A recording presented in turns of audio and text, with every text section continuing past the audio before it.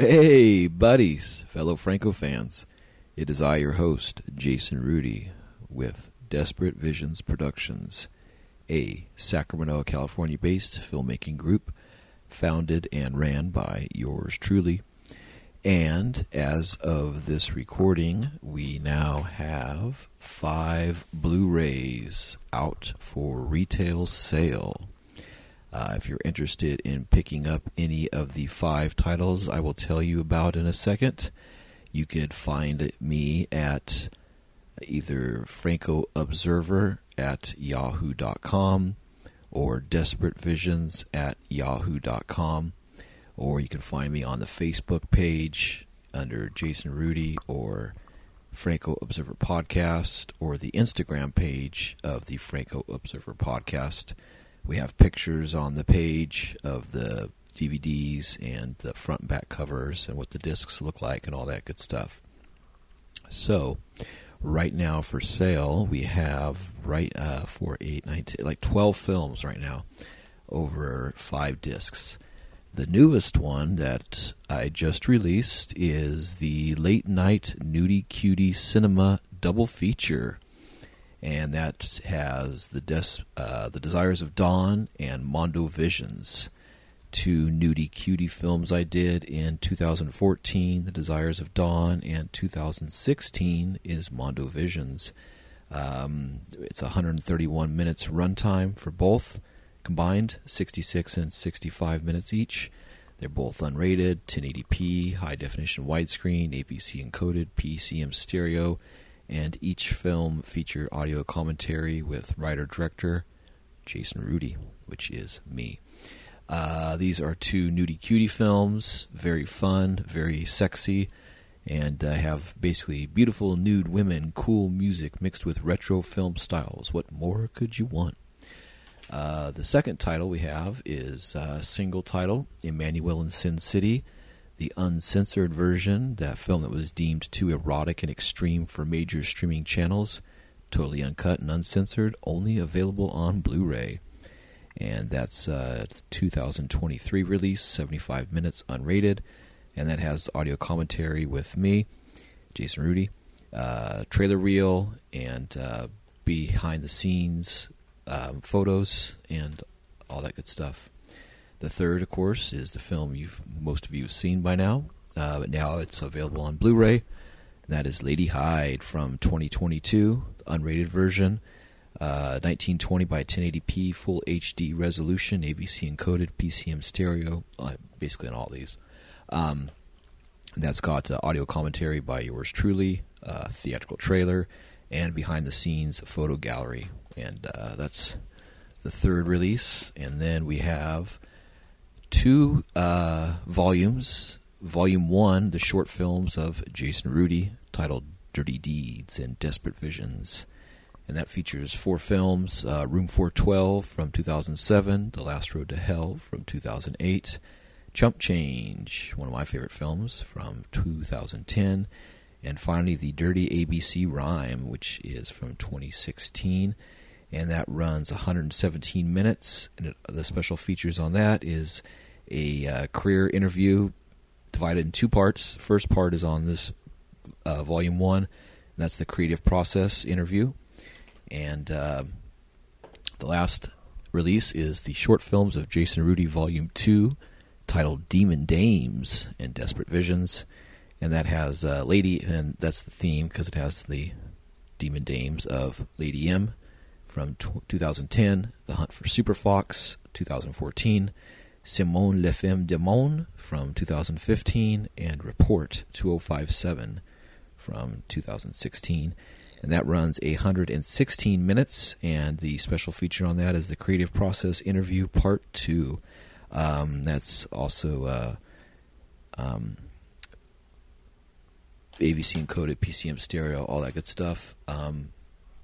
And they're all region-free, so if you're anywhere in the world, you can watch them. You don't have a problem with region coding on these. And they also ship worldwide, so if you're interested in that, let me know. And you can order straight from the manufacturer. I'll send you the link and all that good stuff. And pay through PayPal or credit card, and it's all legit from the manufacturer, or I can ship them to you myself as well if it's in the United States. So no problem on that. And while I'm at it, let me just knock through these plugs before we start the show.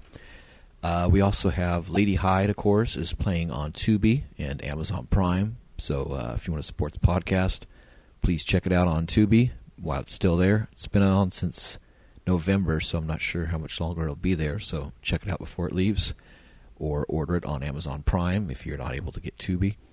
And also, a film of mine from 2013, which is one of my favorite films, Mondo Sacramento 2, a true crime horror anthology, all about true crimes from Sacramento's past. That is also just got added on Tubi TV for the month of May. It just started up, so please support me and the podcast and Desperate Visions Productions by watching it on Tubi. That's Mondo Sacramento 2. Just look up Jason Rudy or Mondo Sacramento 2 and you'll find it.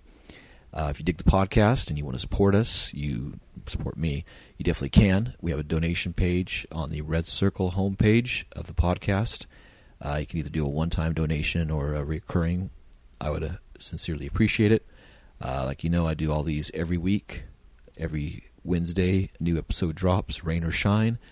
And it's always there for free for you to listen to show the love for Jess. So if you care to donate, please check out the Franco Observer Podcast homepage on Red Circle.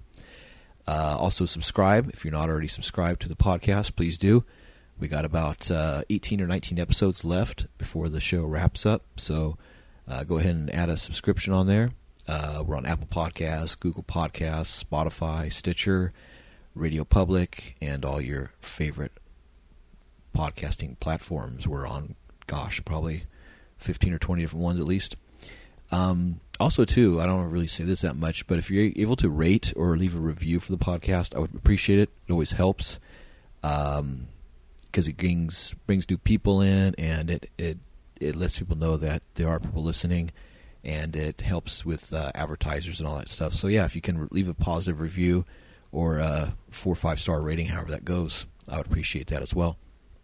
Also, too, if you like the show, if you like the Franco Observer podcast, if you dig any of my films, if you want to support me or support the Desperate Visions, word of mouth is always great with lack of budget for advertising because, you know, this is all free-based deal. So, not talk free-basing, but yeah, free-base. Tell a friend, you know, say, hey, there's this movie out. It's called Lady Hyde. It's on Tubi. Check it out. Or, hey, there's this really wild film called Mondo Sacramento 2, and I got a good review of a guy mentioned Mondo Sacramento 2 was like a true crime thing, a horror anthology, but it was directed by John Waters with a cast from what was it? Not The Last House on the Left, but House on Dead End Street, all on mushrooms, tripping balls, you know. So yeah, he definitely dug it from the weird side of Tubi. So yeah, check that out. So tell a friend about the podcast, tell a friend about Desperate Visions, tell a friend about the Blu-rays for sale, all that stuff. I would sincerely appreciate it. You can also, like I said, get a hold of me at francoobserver@yahoo.com and support and like our Facebook and Instagram pages, the Franco Observer pages on Facebook and Instagram. All right, got all that out of the way there. So now on to the show. All right, so this is episode 143, film 158, Esmeralda Bay, or also known as Countdown to Esmeralda Bay, on the Full Moon Blu-ray and DVD release. The film before this is Faceless. That's film 157. We reviewed that way back on episode 18 with Amber Kloss was my reviewer on that one, and she watched that and enjoyed that film with me. That was before even it came on Blu-ray through Vinegar Syndrome. I think that's who put it. Yeah, that's who put it out. So we ended up watching the original Blu-ray or the original DVD from it was like Retro Shock or somebody put that one out. So back in the day before it even hit released on Blu-ray. So yeah, that's how long ago we did that, back on episode 18. So if you want to do these in order, film 157 is Faceless, and that's back on episode 18. But now you are listening to episode 143, film 158, Esmeralda Bay. That's the original French title, English language title. It's Spain and France production, 1988. Original title in countries of origin, La Bahia Esmeralda in Spanish, or Esmeralda Bay in French. Alternative title, Bahia Esmeralda, Portugal video. USA video is Countdown to Esmeralda Bay. The Finnish video is called Caribbean Rebels. And the one out of Greece is Enterprise Esmeralda. The production company on this is the mighty Eurocine out of Paris and Luria Films out of Barcelona. Let's see. Theatrical distributors. It says, although picked up for distribution in Spain by United International Pictures, the film appears not to have been released theatrically in Madrid, Barcelona, or Seville, nor does there appear to have been a French theatrical release. And that was by United International Pictures of Spain and Les Films d'Estere out of France. And before I go any further, all this information I am taking out of the book Flowers of Perversion, The Delirious Cinema of Jesus Franco, Volume 2 by Stephen Thrower. So yeah, that's a essential tome for all of you. Volume 1 and Volume 2. Volume 1's really expensive, but Volume 2 you can still get. It's still in print, so I think they're supposed to put out Volume 1 again, but I'm not sure what's going on with that. Timeline on this. Shooting date is circa summer 1988. Ready for screening at MIFED October 1988. Pretty quick turnaround. Theatrical running time on this, Spain, is 90 minutes, and the French cut is unknown. The Spanish cut is longer. The one that's out on Full Moon, I've been hearing, is the French cut, I believe, is the shorter one. Because the Spanish PAL DVD is 108 minutes, so I'm not sure how that works out. But, yeah, there's supposedly the Spanish release of it's a lot longer, and it's a better film, supposedly. I have just the Full Moon one, so that's the shorter cut. Of course, the director on this is Jess Franco. The screenplay is by Marius Lesueur as A.L. Moreau. Also H.L. Rostain and Jess Franco. Music, Luis Enriquez Bacalov. Producer, General Music. Director of Photography, Henry Froggers. Nice name. Camera assistant, Enrique Lopez Quesada as Henry L. Quesada. And Peter Raddick. First assistant director, Marius Lesueur as A.L. Moreau. He's in quite a bit of this. Did the screenplay and does the first assistant director. He's really just his ass on this.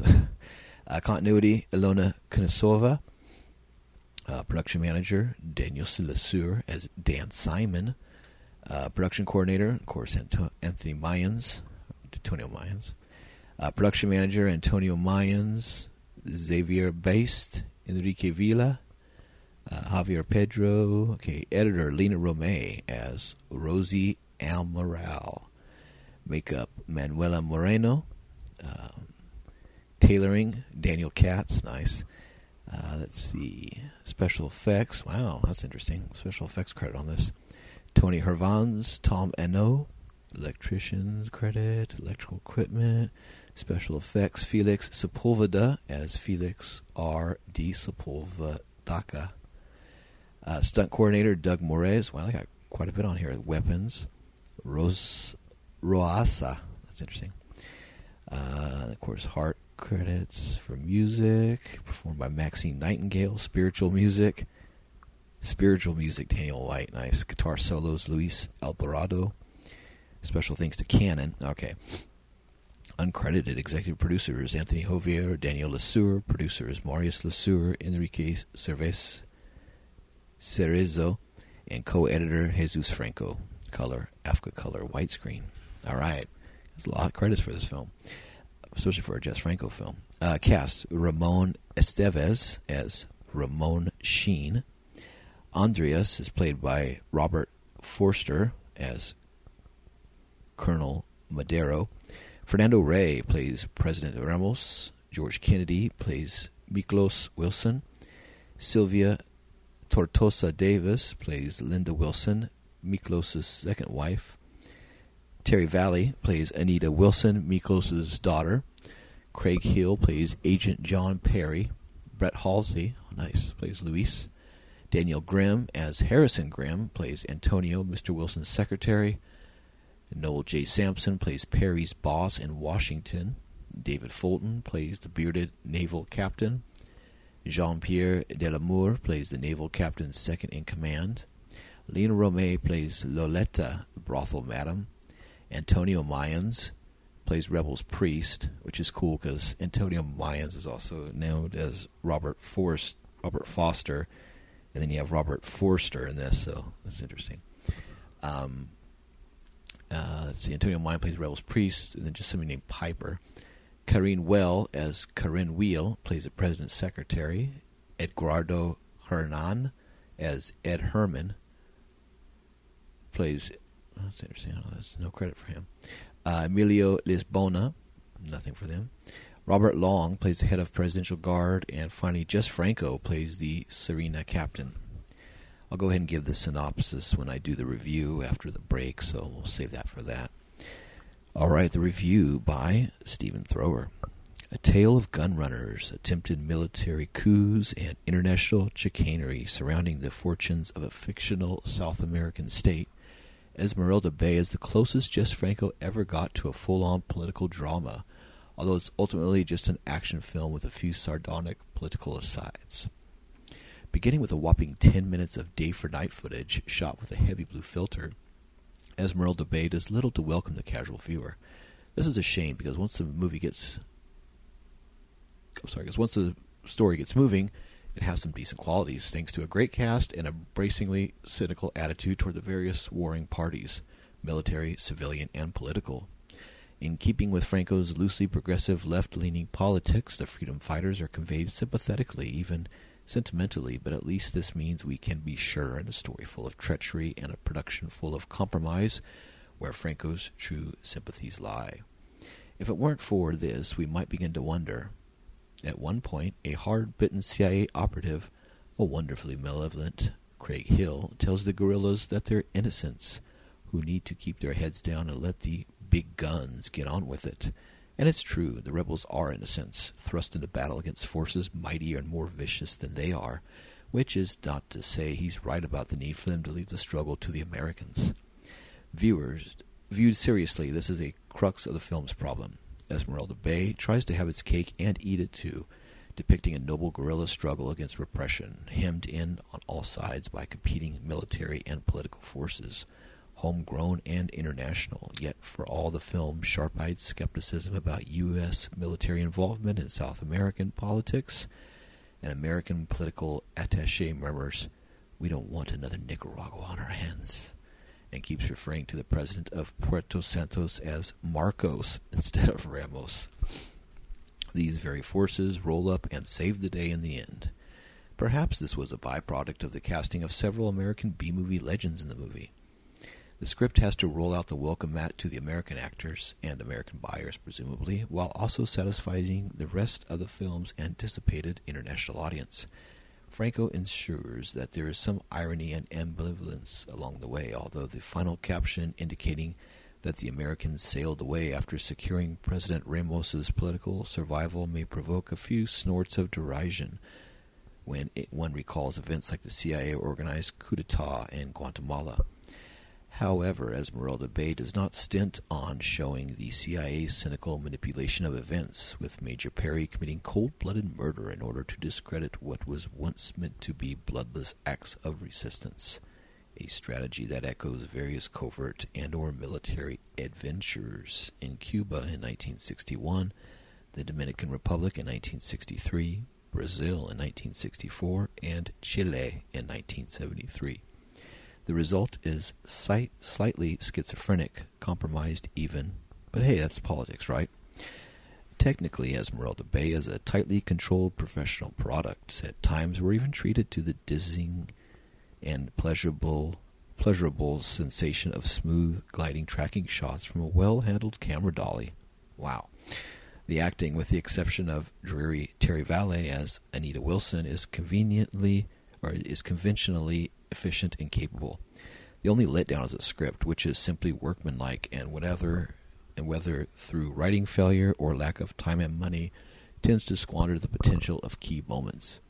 For instance, when the rebels attack the fortress of Colonel Madero, their attack is timed to coincide with Madero announcing his intended military coup.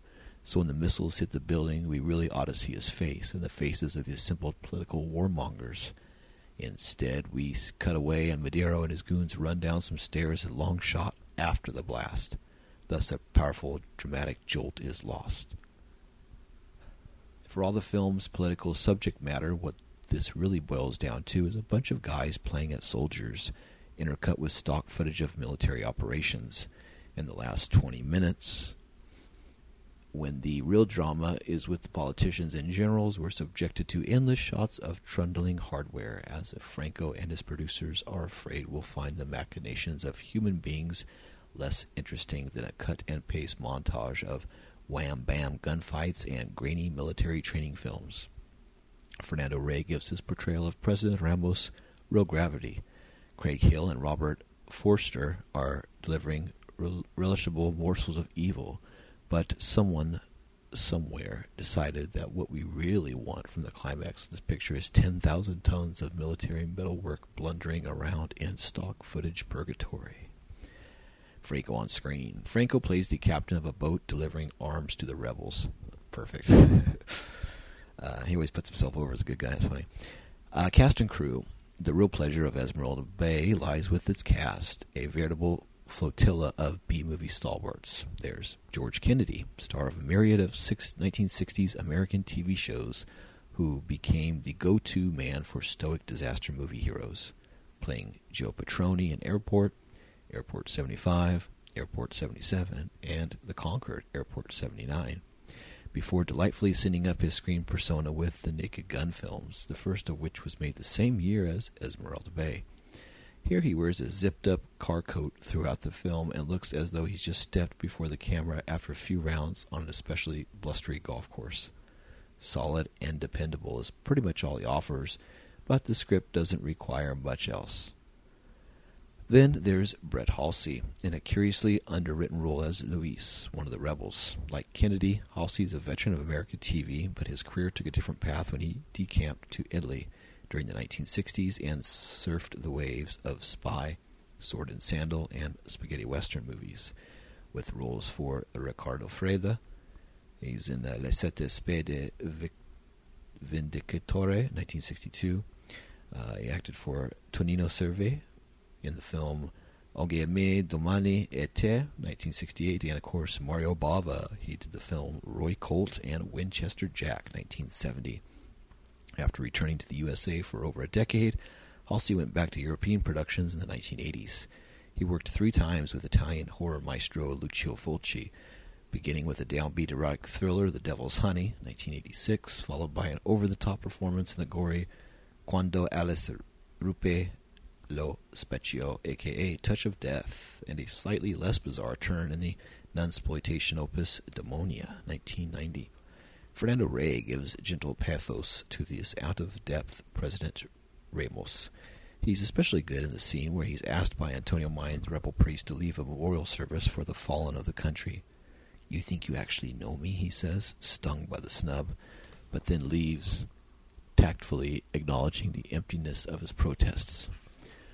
Best known for his work with Luis Bonel, he starred in Veridiana, Tristiana, The Discreet Charm of the Bourgeois, and The Obscure Object of Desire. Fernando Rey had appeared in Franco's 1966 spy romp Cartes Boca Arabia and the Franco-scripted Espionage in Lisbon, 1965, alongside Brett Halsey. Craig Hill, star of innumerable spaghetti westerns, as Tonino Valeri's Per Gusto di un Sere, also in Mario, guys, a bunch of credits in this, Mario Canano's Siete Pistol per un Massacre, Nunzio Malasoma's Quindensi Farce per un Assassino, Paolo Moffa's All'ultima Sangue, Sergio Garon's Tre Croci per non morire, Mario Grazano's Il Gorno del Guerzidizio, and many more, is great as the ambiguous American Major Perry, bringing a grizzled, gimlet-eyed hawkishness to his role. He'd have made a great Donald Rumsfeld if anyone ever had shot an exploitation film about the run-up to the Allied invasion of Iraq. But best of all is Robert Forster, who makes the repellent and despicable Colonel Madero so much fun to watch. It's positively criminal. Yeah, I like Robert Forster. Rest in peace. Whether getting in the mood for his forthcoming military coup by mimicking machine gun fire throughout the presidential windows, smoochily seducing the rich bitch wife of arms dealer George Kennedy, or bullying the ineffectual president, he's magnetic and witty and sexy, characteristics rarely allowed to coexist in a male role in a Franco film. Forster's presence in this film gave Antonio Mayans, usually billed as Robert Foster in Franco's film, an embarrassing moment, as Forster himself recalled in an interview with Will Harris in 2001. He said, "There was an actor in Spain, and when I started out, people told him that he looked like me, so he did a number of movies using the name Robert Forster, which apparently you can do over there. Not here. The Screen Actors Guild won't let you do that, but over there they did it. And I worked with this guy in a movie. He came over to me and sheepishly told me the story that I just told you, and they told him that he looked like me, so he made movies calling himself Robert Forster. Nice guy, though." It's funny. Music. Esmeralda Bay's brisk Morricone-esque score is by Louis Bacalov, who went on to win the Oscar for Best Score for his work on Michael Radford's The Postman, 1996. He previously worked for Pasolini, The Gospel According to St. Matthew, wow. Sergio Corbucci, Django, Damiani for the Bullet for the General, Federico Fellini for City of Women, and scored a string of movies for Italian crime movie specialist Fernando De Leo. He did Milano Calabro 9, Il Boss, Il Posatio, Il Marchio, Colpi and Canna, and others. Good stuff. His music for Giancarlo Santi's spaghetti western The Grand Duel, 1972, and Antonio Isamendi's Spanish crime thriller Un Verano per Mater, 1972, were used by Quentin Tarantino on the soundtracks to Kill Bill Volume 1 and Kill Bill Volume 2, respectively. Locations: Barcelona and Tarragona, Spain. And finally, connections. President Ramos, reflecting on life before being threatened at gunpoint by Madero, quotes Shakespeare's Hamlet, Act 1, Scene 4, in which the Price of Denmark considers how one small flaw in a man's character may come to determine his legacy. And that goes as follows. Carrying, I say, the stamp of one's defect, being nature's livery or fortune's star, their virtues else, be they as part of pure of grace, as infinite as man may undergo, shall in the general censure take corruption from that particular fate. Shakespeare is referenced once again when the U.S. presidential aide refers to General Monty, who I hear is trying to organize a pushed with the other Cordelias around. Cordelia being the daughter of King Lear, banished from his side, who returns at the end into the play to find him mad. The recurring Franco character of a blind musician playing guitar as the character's plot and scheme in his presence pops up again. Nice. That was also in Jack the Ripper and a few other films. The fictional location of Puerto Santo refers to the seaside setting of Franco's downtown. La Bahia de las Esmeraldas was the Spanish title for The Moon Spinners, a Walt Disney production starring Haley Mills. So that's all I got on this film, Esmeralda Bay, or Countdown to Esmeralda Bay. All right, so that's that part of the wrap-up portion here. So hang out past the musical cues, and I will give you the synopsis for this film and my review of Esmeralda Bay. This is a solo review on this episode by myself, Jason Rudy. So, all right, hang out past the break, and you'll hear all of that. Buenas noches, maha. Buenas noches.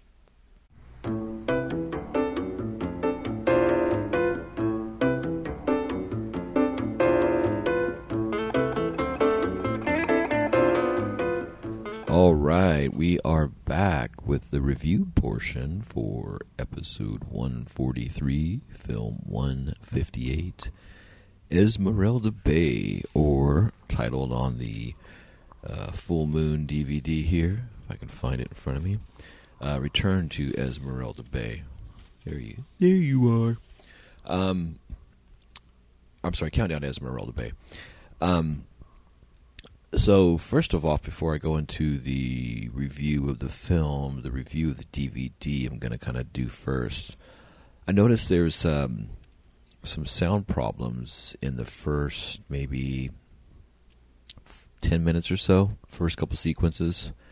There's a little bit of a garble on the audio. I don't know if it's a problem with the 35mm negative or if it was in the transfer to the DVD. I'm not sure. I don't think this was put out on Blu-ray yet through Full Moon. I looked it up, and I was only able to find the DVD, which I have. That was put out in 2019 through Full Moon Empire, Full Moon Pictures. Besides the little bit of audio problems there in the beginning, the rest of the film looked good. Sound was good and everything. Full Moon usually puts out a pretty good product with their Franco transfers. Even the Franco box that they put out from Dietrich years ago.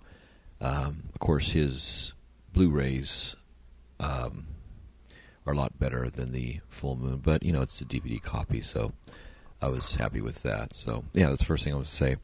Second thing was, this was a pretty good film. I'm not a really big war film fan or anything.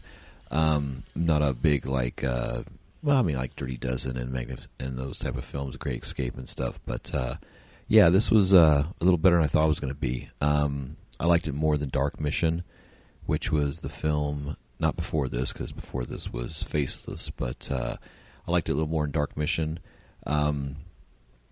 The actors in it, George Kennedy was kind of funny. He was good.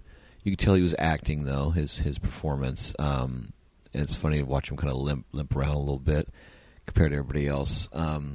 Ramon Estevez as Ramon Sheen, I guess the son of Martin Sheen, brother of Charlie Sheen and Emilio Estevez.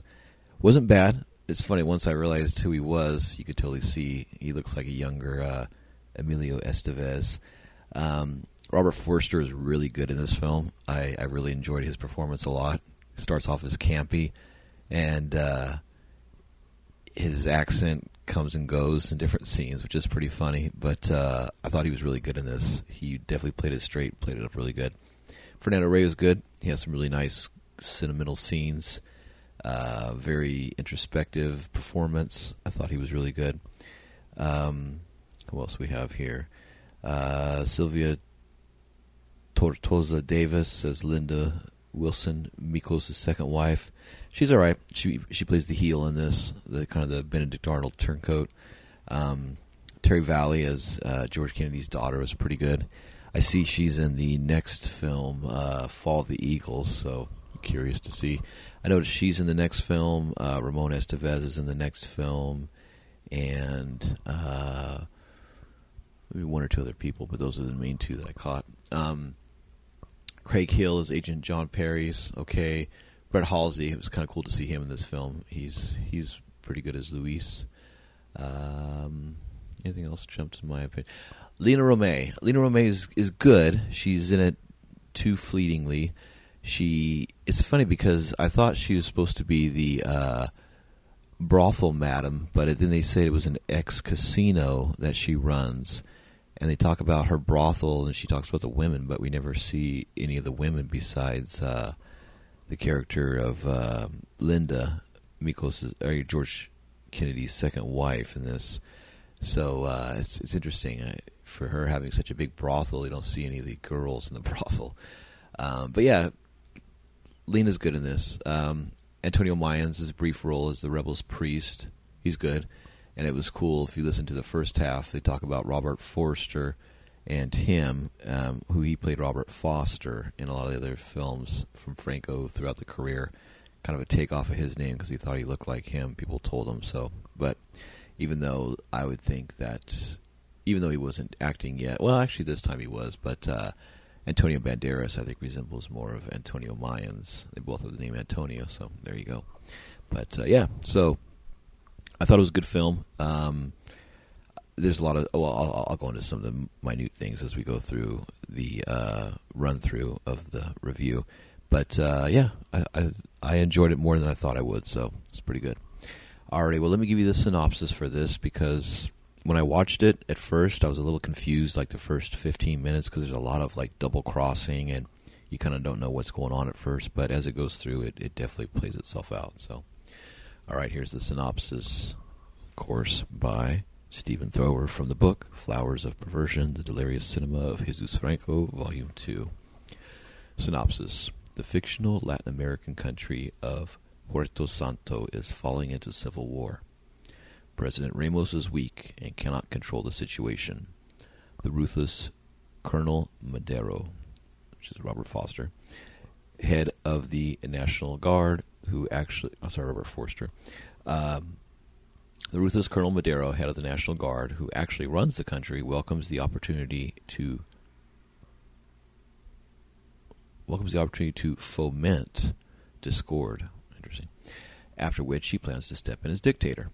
Rebellion against the corrupt regime is being supported through gun running. Meanwhile, developments are being scrutinized by the American government, who are concerned about a possible opening for communism in the region. An American, Miklos Wilson, of course played by George Kennedy, one of the wealthiest businessmen in Puerto Santo, supplies weapons to the guerrillas. Unbeknownst to him, however, his beautiful wife Linda is having an affair with Colonel Madero. She knows all the details of her husband's business and betrays him. The rebels wrongly suspect that the traitor is Lamat, an important member of the government. They mount a daring raid, attempting to kidnap him outside his ministry. However, a sniper, CIA agent John Perry, shoots Lamat in the back as he's being shepherded to a waiting van. Against the wishes of President Ramos, Colonel Madero orders a cruel and bloody retaliation against the people. Anita, the daughter of Wilson's first marriage, is in love with Andreas, of course played by Ramon Estevez, a young guerrilla leader. She suspects that Linda is the true culprit and convinces her father to put it to the test. Wilson mentions in front of Linda that the next arms shipment will come ashore at Esmeralda Bay, when in fact it is set to happen further up the coast. Linda's guilt is proven when Wilson and the rebels see Colonel Madero's men waiting at Esmeralda Bay. When Linda realizes that her treachery has been exposed, she takes refuge on the outskirts of the capital in a casino run by an ex-lover of Colonel Madero, which of course is Lina Romay. Madero abducts Wilson's daughter and holds her in Puerto Santo's police dungeons. Meanwhile, Perry is assigned by Washington as an agitator in the area with a dispensation to use any method to ensnare the outcome favored by the USA, advises Washington that it is time to intervene. He ensures that the rebels' attempt to rescue Anita from Madero's base ends in bloodshed in order to discredit the rebels, who are suspected to be communists, and justify American involvement in propping up the Ramon administration. An American naval fleet on maneuvers in the Caribbean is ordered to disembark in Puerto Santo to help President Ramos and his troops. Treachery, confrontation, and much fighting ensue before the villainous Madero is beaten. Anita is reunited with her father, and order is restored to Puerto Santo. But with whom will Anita choose to spend the rest of her life? Her arms-dealing father, or the handsome young rebel Andreas? Well, I think you know the answer to that. All right, so that's the synopsis of this. I'm going to go through and tell you some of my notes, what I thought. In the first section, which I talked about, the audio problems, there's a big night for day opening, which is pretty funny.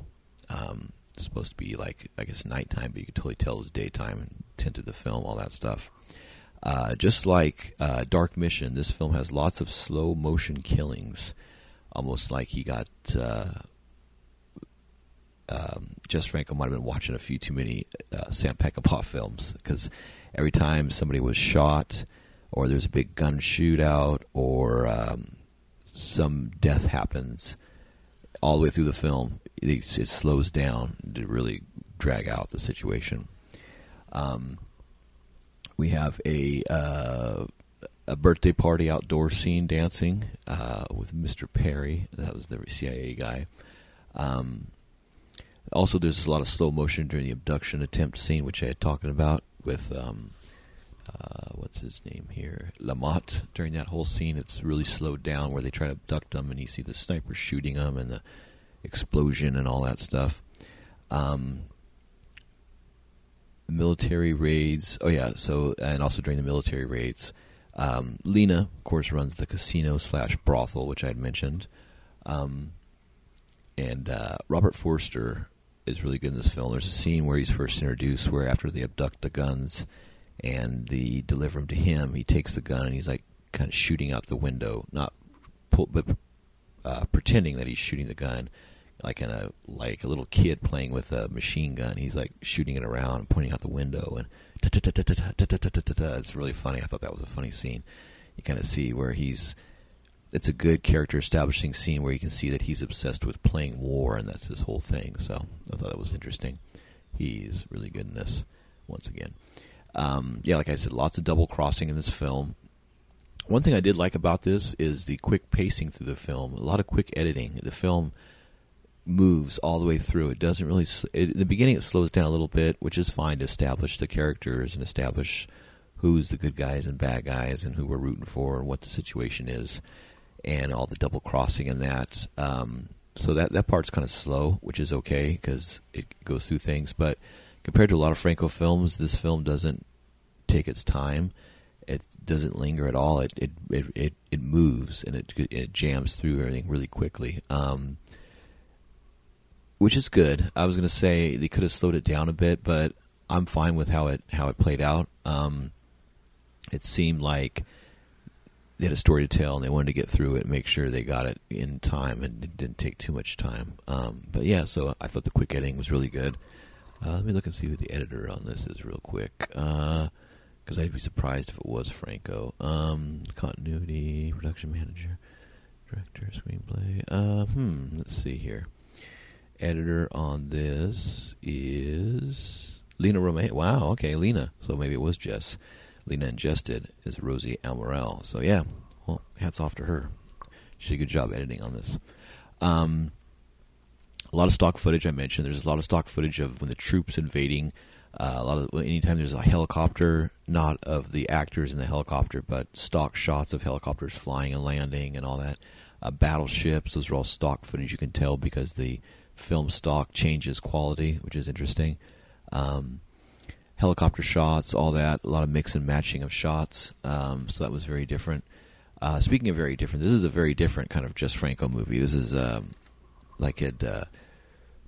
Stephen Thrower says, technically Esmeralda Bay is a tightly controlled professional product. At times we're even treated to the dizzying and pleasurable sensation of smooth gliding tracking shots from a well-handled camera dolly.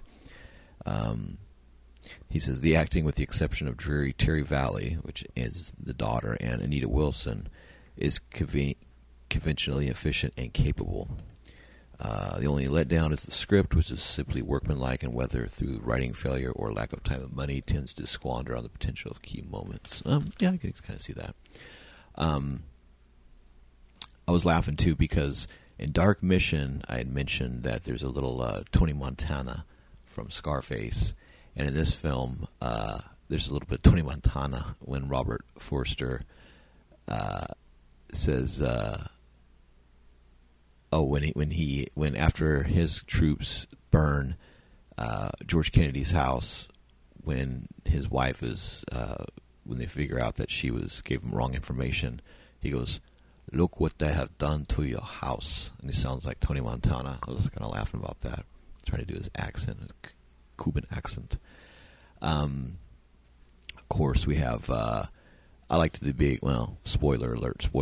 I liked the big George Kennedy and scene at the end when he gets his revenge on his wife, and Robert Forster He kills his wife. It was a nice scene and all that.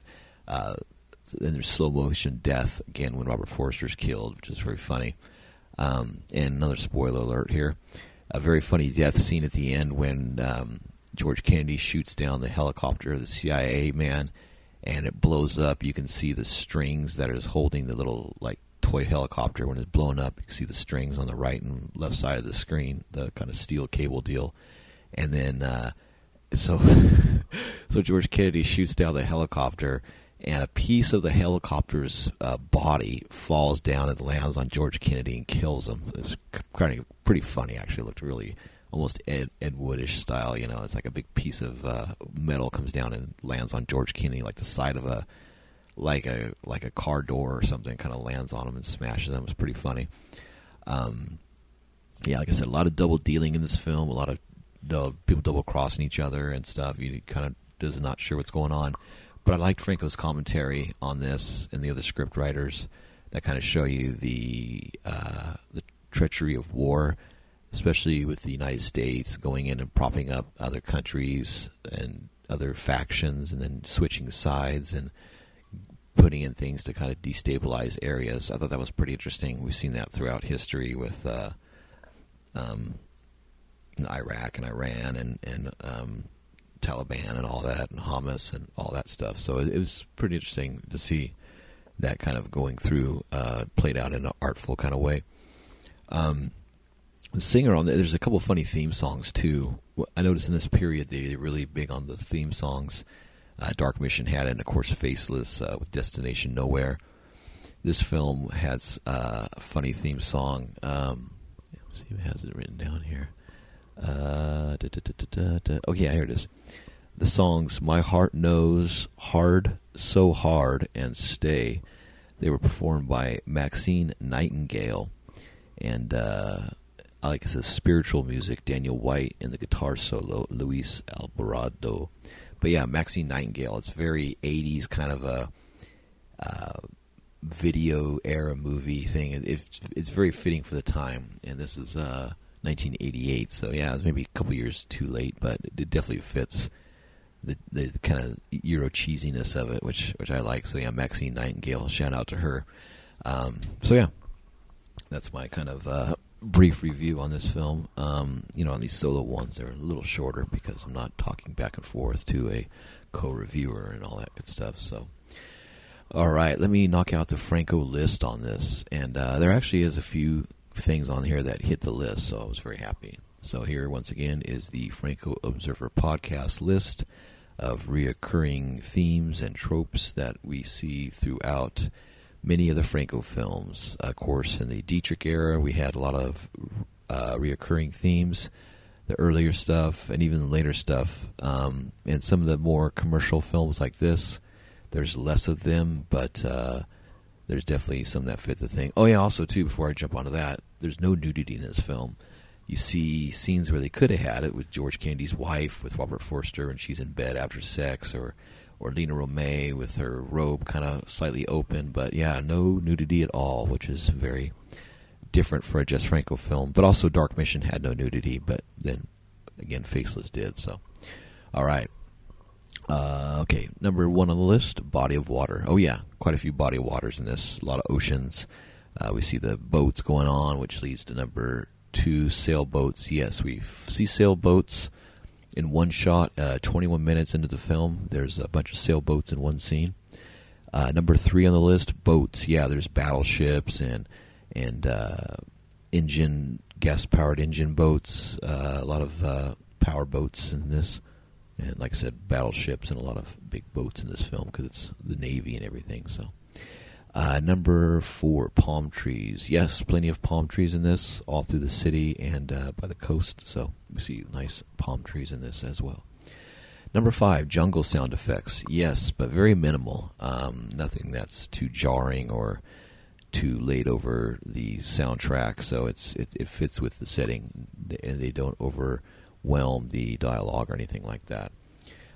Number 6, chained up person. Yes, the daughter Anita, when she's kidnapped by Robert Forster and his troops, she's held in the dungeon and she's got chained on her wrists, and she's chained up down in the dungeon. So I didn't think there would be, but yeah, there was definitely. So very cool. Number 7, dance scenes on stage, stripping. Nope, no stripping in this, no nudity, so that's a negative. Number 8, club scenes or dancing scenes, people dancing, getting down, having fun times at a bar or someplace. Well, we have the dancing sequence in the beginning at the daughter's birthday party. We see a bunch of young men and women outside dancing to music that's being pumped in. Kind of a little jazz type of upbeat music, so which leads us to number 9, jazz music. A little teeny bit, not a lot. More of other kinds of music, but there is a little bit of kind of jazzy jazz in this film, so yeah, that works out a little bit. Number 10, excessive zooms. Nope, he's really good on this.